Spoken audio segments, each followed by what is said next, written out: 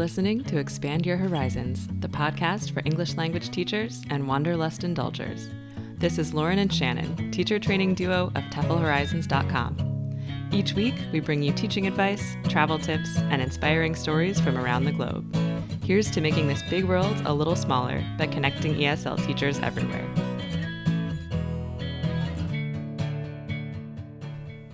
Hello and welcome to Expand Your Horizons. I'm Shannon, and today I'm talking to Richard Grant. Richard began his career in the TEFL industry by teaching English in Indonesia and has since gained years of experience as an ESL teacher abroad and in the United States. He's a certified CELTA trainer and assessor, so he's had the opportunity to train on and oversee CELTA courses around the world, including China, Brazil, and Thailand. He currently lives in Washington, D.C., where he continues to work with native and non-native speakers of English as a professor and the director of his university's first-year composition program. Today we're talking about all his experience in the TEFL industry, key differences he's noticed about teaching native and non-native English speakers, advice he'd give to anyone thinking about teaching abroad, and we're just geeking out a little bit about language in general. So thanks for joining us. And Lauren, unfortunately, is not here with us today. We are recording in Portland, but I'm here with Richard Grant. Hi, Richard. Good morning, Shannon. Thanks so much for being here with us. We're really excited that you are our second ever guest on the podcast. I'm charmed. Thank you. Thanks for having me. Great to have you. So, Richard, you and I have worked together for a long time, but for our listeners, can you tell us a little bit about yourself, what you do, how you got into this field? Yeah, sure.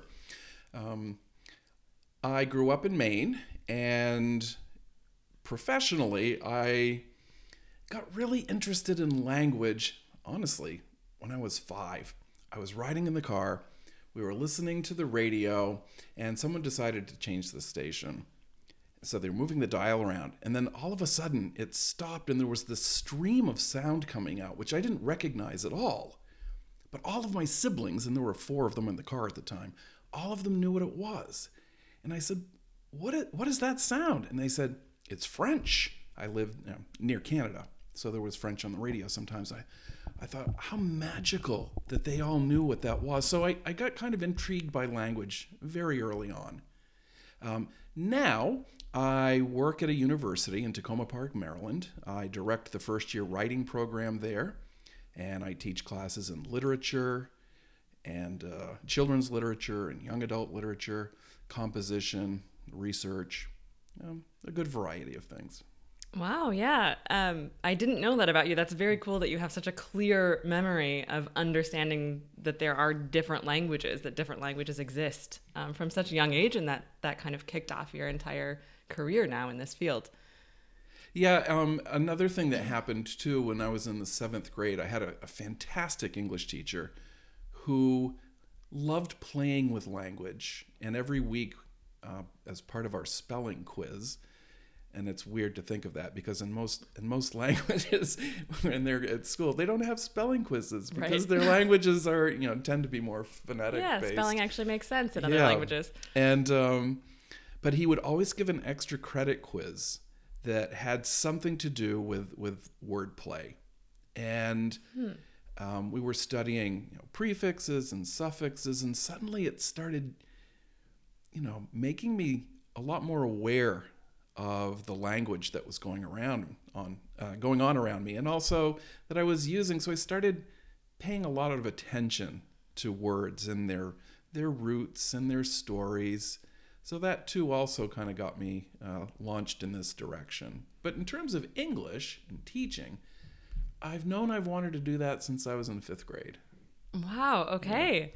Yeah.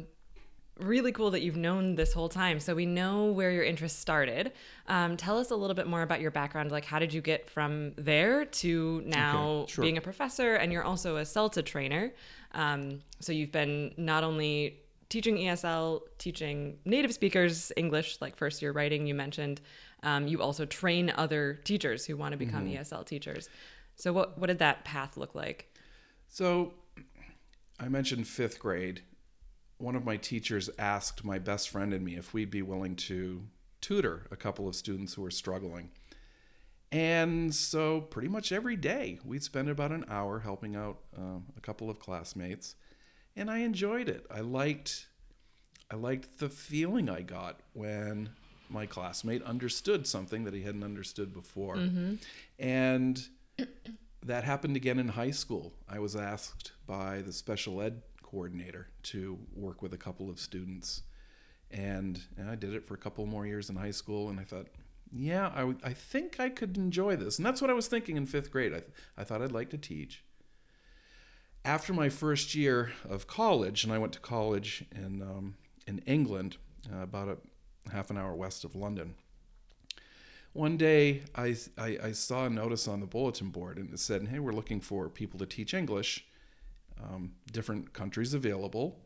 And I thought, that sounds interesting. So I went ahead and signed up, and I was accepted to teach in Indonesia. Wow. So I got that all arranged, and then I sent a letter to my mom saying, by the way, Mom, I know you were expecting me to come back home after I was in England for a year, but actually I'm going to go to Indonesia for a year. So I did that, and I enjoyed it so much I decided to stay for an extra year. And then I went back to England to continue with my studies. I was getting an English degree at the time. And I was liking the history stuff quite a bit too, because that gave good background to the English, to the language, to the literature. So I picked up a second degree while I was there, and I enjoyed the college experience so much I decided to stay there for all 4 years. So I did. And by the time I was done with my undergraduate, I had a very strong interest in history and a very strong interest in English language and literature.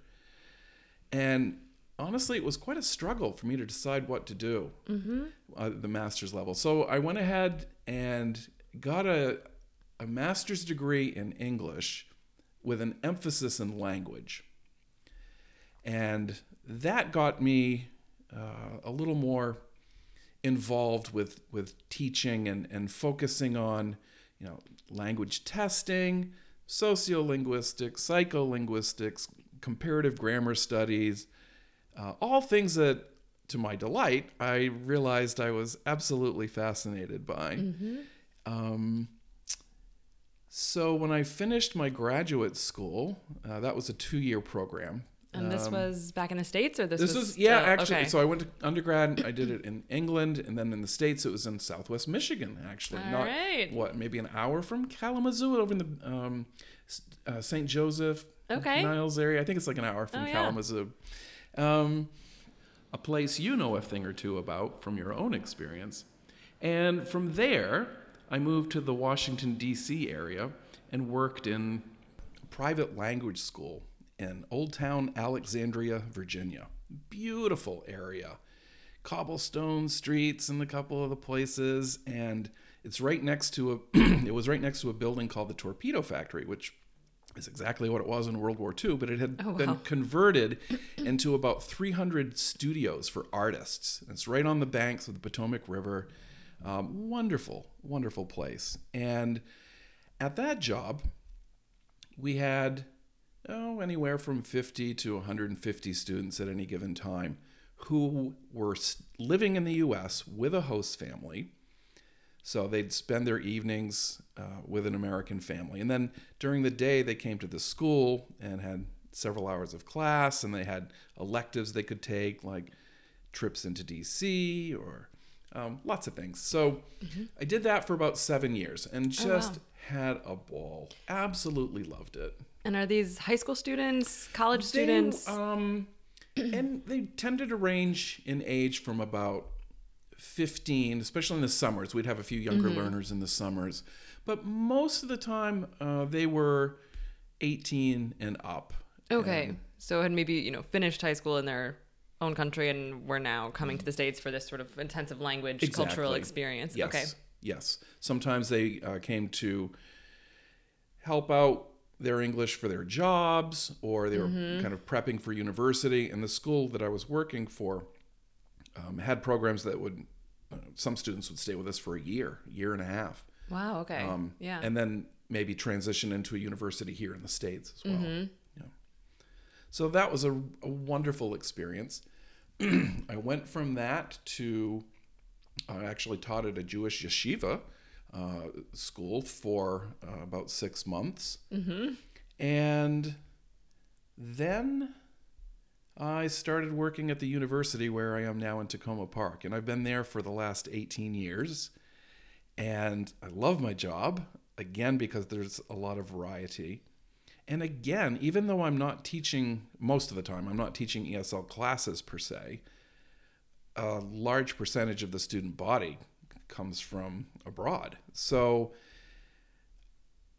having the ESL background helps tremendously. When they ask me questions about the language, I know, and poor other people in the English department have no idea. They tend to focus more on literature and stuff. But I've always loved language. I love discovering how it slowly reveals itself to me in the kind of mysterious way that it works.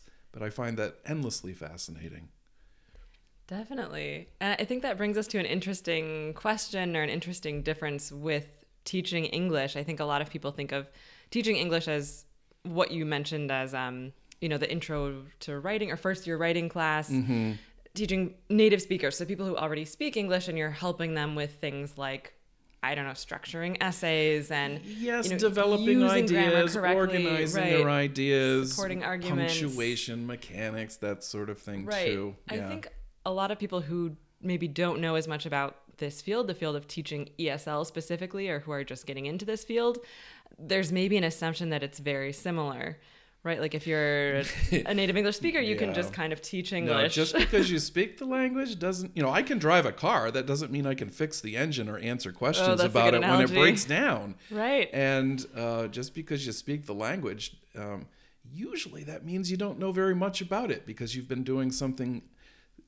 subconsciously and unconsciously your whole life. So there's a huge difference between working with native speakers and speakers working in a second or other language. Definitely. And I hope I'm not putting you on the spot by asking you this. Put me on the spot. But what would you say are some of the biggest differences you've noticed? Like what types of, questions, for example, do you get from native speakers in your classes versus non-native speakers? Or what are some things that you feel you're more prepared for with your language awareness than maybe just an English teacher who hadn't worked with international students? I think maybe the biggest difference, Shannon, is the level of motivation that international students have tends to be quite high. Yeah. Because they realize the value of being aware of language. And we've got to remember too that being multilingual is actually the norm around the world. That's true. The rarity is someone who's monolingual. Like most of us. Yeah, for example. Yeah, and I've worked with lots of students who speak 4, 5, 6, 7 languages. That's what most people do. And so having a big awareness or a much greater awareness of language is the first thing I notice. So we have language to talk about language. We call it meta language. So if I ask a group of native speakers, and I work with people who are going into teaching, middle school, high school, if I ask them to talk about the subject, identify the subject in the sentence, or the verb, so that we can talk about it and understand what's happening, I find that many of them have no idea. Yep. They've heard about, a predicate, they've heard about gerunds maybe, but most of them have no idea. So the biggest thing is a lack of awareness of language by native speakers. And also if you have some facility with a second or third language, it also makes it a lot easier to learn other languages.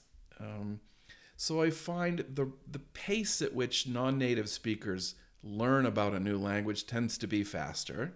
They tend to be more motivated, more open-minded, more tolerant of ambiguity with language, which you have to be. Language is are constantly in a flux. They're always changing, and having a high tolerance for some uncertainty can only help when it comes to language learning. Absolutely. So I think those are the major differences. That makes a lot of sense. And they care about learning. Right. Well, yeah, and I think, Now, I mean... Of course, there are native speakers who do too, but... There are. But I mean, you know, most of us going to school, I'm sure, weren't terribly excited about learning English. I mean, I was an English nerd, so for me, literature was fun and grammar was fun. But for most people... I guess what I'm trying to say is I think as native speakers, when it comes to English, we have the luxury of not really needing to care that much. Yes. Like if you make a mistake, it's, whatever, you're a native speaker. It's sort of a normal mistake. Everybody makes mistakes the same mistake in their first so language. And, you know, half the people that are listening to you aren't going to notice. Yeah. But I think as a non-native speaker, that's not a luxury. You have to learn this stuff. You have to be motivated because that's the difference between you being able to communicate your ideas and not, or Absolutely. you sounding credible or not, or, you know, you being taken seriously or not. So yeah, that's an interesting distinction. And it's interesting that it's so obvious for you when you're working with these two different really kinds of is. students. It really is. But I love both. I love the challenges that both bring with them. For native speakers, a lot of time it's the challenge is to get them interested, to help them realize what they realized when they were 4-year-olds. Right. When we're 4 years old, rhyme is so much fun. You know, there's a reason why Dr. Seuss is such a best-selling author. Playing with language is fun. It is. And it gives us an opportunity to be creative. But by around 7th grade in the U.S. system, so we're talking about 12 years old or so, English classes tend to start focusing on literature and the dissection of the ideas and the poetry and the short stories and the drama. And that formal study seems to be the point where for many, many people, their innate ability, and we do language more than anything else. There's nothing humans do more than language. Oh, that's fascinating to think about. It's, you know, you watch dolphins play and seagulls up in the wind and flying around. And that's what we do with language when we're kids. Mm-hmm. And by the time we're around 12, 13, and we start, for some who start studying it formally, it kills off the interest in it, which is just really unfortunate because there's so much there. It's a gold mine of history and culture and balance and weirdness. It's a reflection of who we are as a species. So of course it's going to be wacky and wonderful all at the same time. It is. Yeah. You know, they say the most common verbs in all languages are the ones that are they are the ones that are most irregular. Now, we could have another chat about that sometime, maybe, but... Right, but you're talking about, you know, for example, go, we don't say goed in the past tense, we say went. Right. Those very common ones are the verb be. different. Be is the most Exactly. complex verb in the language by far, and it's the one that gets used the most. Right. And that's true not just for English, but also for other languages. So... I feel like I veered off topic, but it's easy to do with language because it's connected with everything that we do. It's so important. Yeah, and such an interesting topic. Okay, so to steer back to your career path a little bit. Okay, so you've talked about teaching non-native speakers, teaching native speakers. You're also a CELTA trainer, and you do a couple of CELTA courses a year. Luckily, we get to do those together sometimes. How did you get into CELTA training? So when I was working at that language school in Old Town Alexandria, at the time, Georgetown University, which is just a few miles from there, was running a CELTA program. I'd never heard of it at that point, but the director of the school he was very familiar with the Cambridge programs, and he said, I hear that Georgetown is dropping its CELTA, and I would really love to pick it up and run it at our school. So they said, we'll send you off to England for a month to study how it's done. Oh, wow. And Okay. so you can have background to get a program started here. Well, anytime someone offers to send me off somewhere for a free month, professional it's development. not only good for them, it's good for me too. So I said, absolutely. So Yeah. I went to London for a month and went to International House, which is a well-known language school there and around the world, and observed a couple of courses, CELTA courses, being run concurrently. And Shannon, I took a 2-year master's degree in English with an emphasis in language. I learned more Yep. about good teaching, about how language works.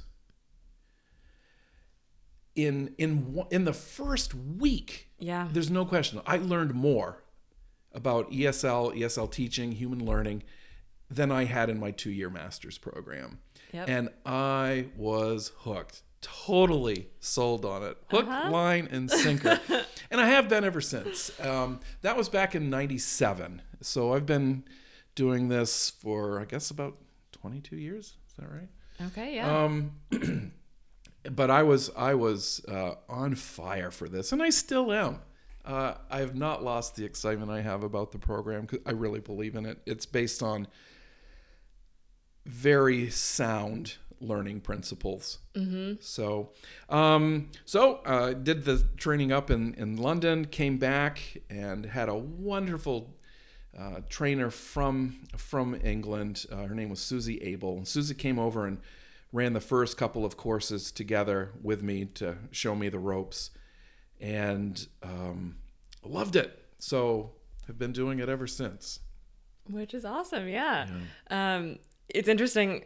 I assumed this about you, but I guess we hadn't actually had this conversation about sort of how instantly you were hooked on the way we're taught to teach on the CELTA course. I had a very similar experience when I took the CELTA some years ago. Yeah. It is amazing how different it is from how most of us were subjected to learning throughout our educational careers. Yeah, Sonja van Praag she was from the Netherlands, and she was working at International House in London.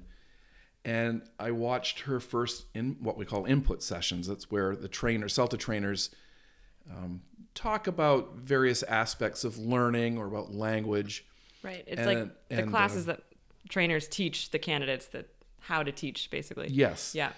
And so there's the input session, and then later in the day, the trainees are putting those things into action, what they've been doing in their input sessions as the course progresses. And I watched how she taught, and I thought, I hadn't realized the potential for a better classroom experience until I watched her. And I thought, wow, I really wish I had been I did some okay stuff when I was working in Indonesia, but I really wish I had known then what I was learning then on the CELTA course. It would have been a much better experience for me. And Yeah. it absolutely would have been a much better experience for the students. Mm-hmm.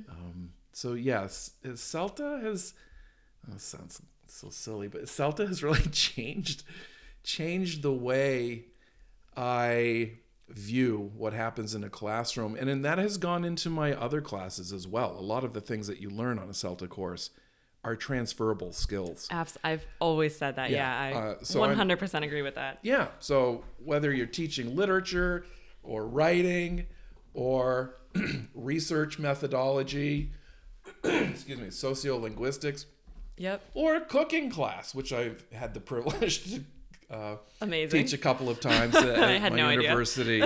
Yeah, we'll have to chat about that. Yeah. What I learned on my CELTA course helped me be a much more effective teacher in those other areas as well.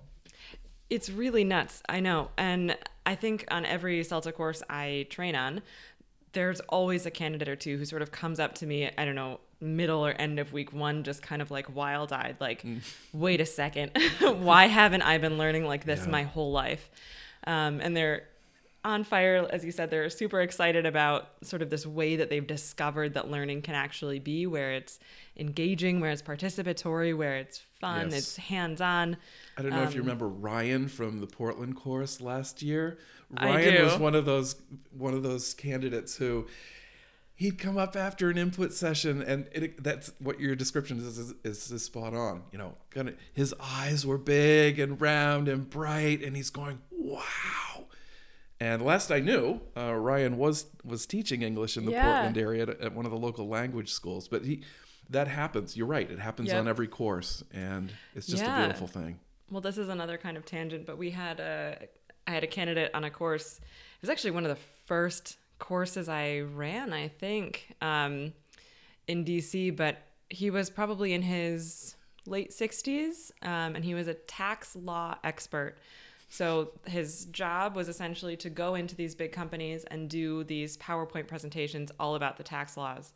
And of course That sounds scintillating. Right? Yeah. But he was such an expert in this field that I think it was David Baldacci he'd consulted in terms of, accuracy in his books when he's talking about these legal tax issues that were happening in his novels. So this guy had helped him fact check. Nice. But so his job was to go and do these PowerPoints all about tax laws. And, there was never any real follow-up, but the companies were required to have him come in so he could say I told them the laws. If they didn't follow them, that's on I them. was there, I gave the presentation. So he was taking the CELTA because he was thinking about retiring soon and thinking about teaching as sort of a second career.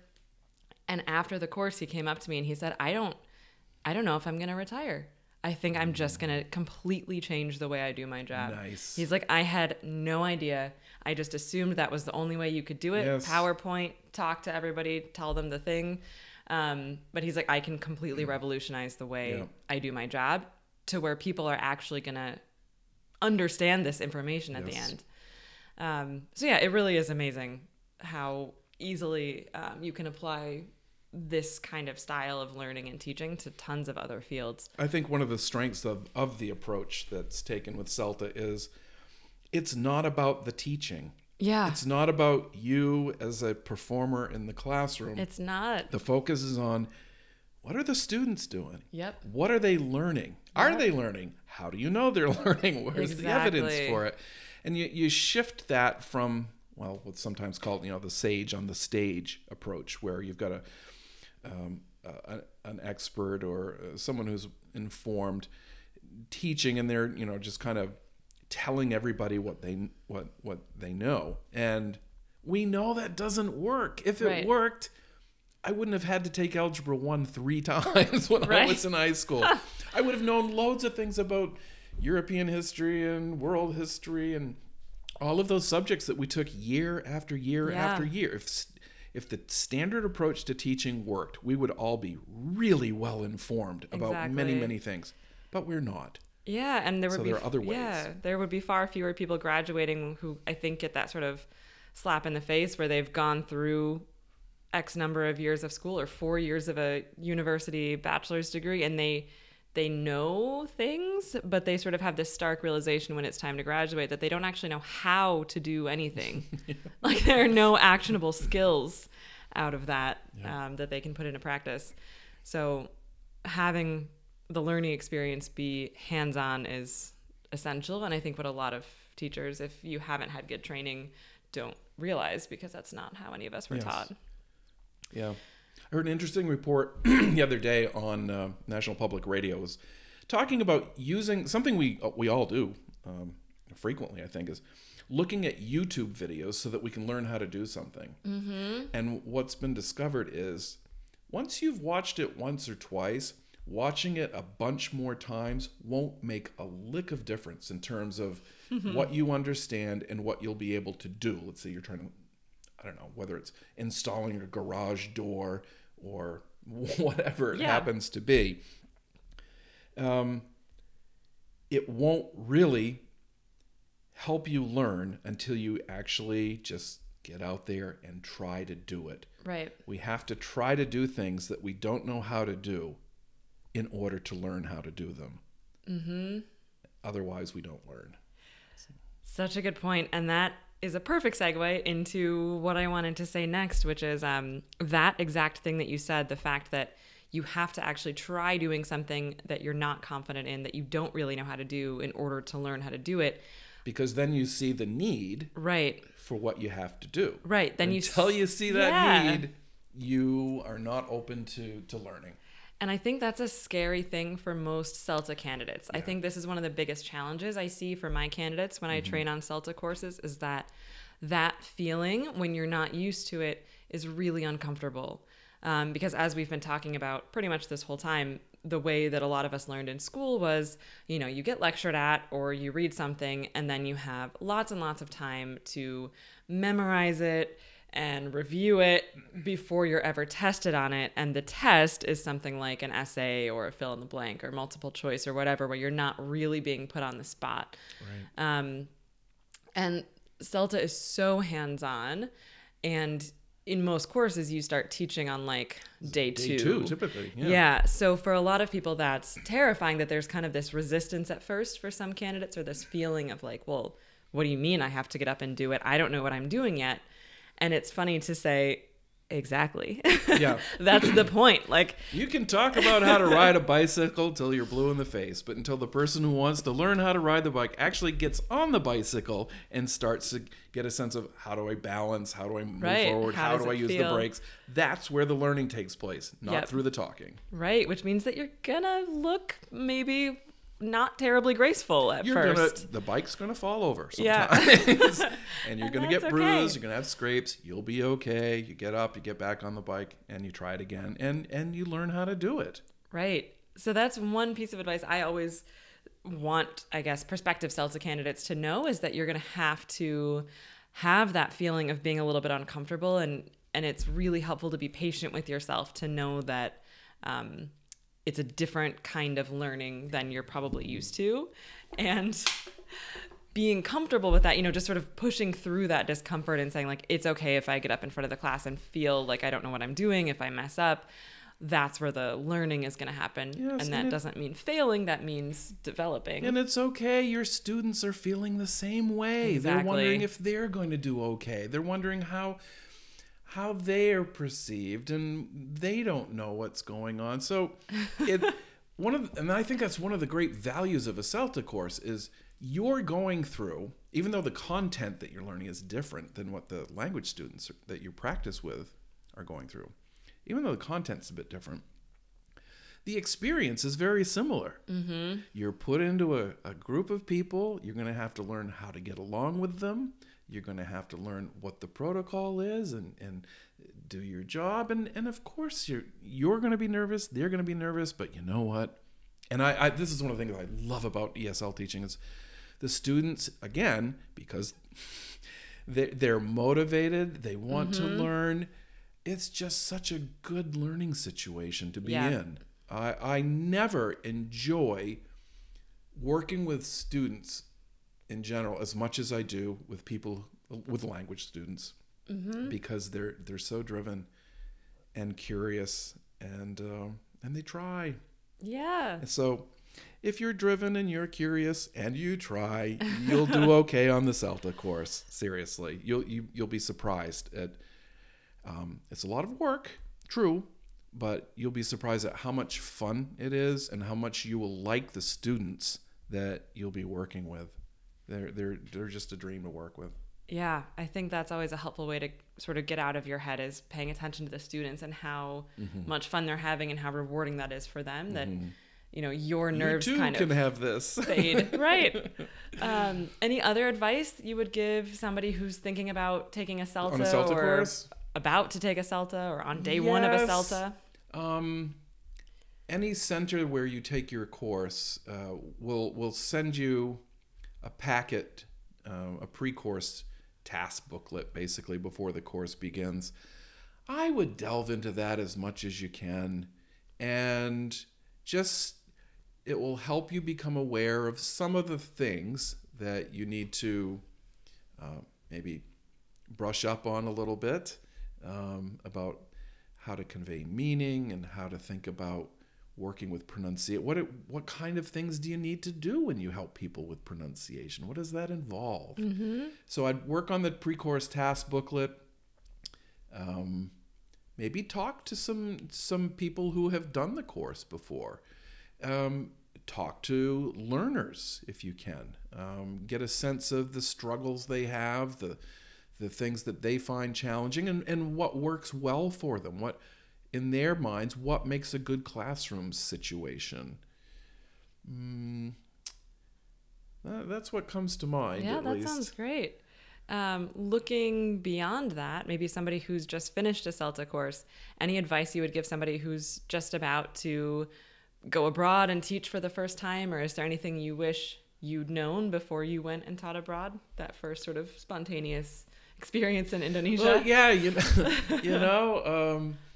we taught on day one. And I had a week-long training orientation in Singapore. Okay. It was part of the program when I was on my way to Indonesia. But I think it's important to just kind of throw yourself into it and let it be okay. Know that you're going to do some things that, may not be the best choices in the classroom when you start off. But with some time and experience, you'll figure a lot of things out. And keep in mind, you're not the first one to have gone through it. Many have gone before you. Many will go behind you too. You'll get through it. Just enjoy the situation that you're in. Embrace imperfection, because it's sure going to embrace you. Might as well be a reciprocal relationship. And enjoy the ride. Enjoy the journey. It's a wonderful opportunity to experience elements of life, other people's experiences, other people's cultures, different food and music and ways of thinking. And, typically it's not a well-paid profession in terms of monetary value, but in terms of richness of experience, it sure is. Those 2 years I had in Indonesia back when I was 19 and 20 years old have been two of the most influential and rewarding years of my life. They've changed the way I look at the world. They've made me a lot more interested in what's happening in other parts of the world. When I'm watching the news or reading about things going on, often I think of students that I've had, in Poland, and when they had the kind of uprising there in the early 80s, or when there's a volcano somewhere. Sometimes I'll send off an email and say, hey, are you okay? You just develop this network of connections to other people who are around the world, and suddenly, I don't know, life takes on more significance just because you're more connected to people in it. So absolutely. Well, I think that's a beautiful note to end on. Thank you so much for your storytelling, for your pleasure, wisdom, Shannon. for Thank being you here. for having me on your podcast, and I wish you and Lauren continued success with your endeavors. I think what you're doing is a really good thing. Well, thank you so much. I'm sure our paths will cross many times in the future. I hope so. This might not be the last podcast conversation between us. Okay. All right. Thanks for listening, everybody, and we will see you next week.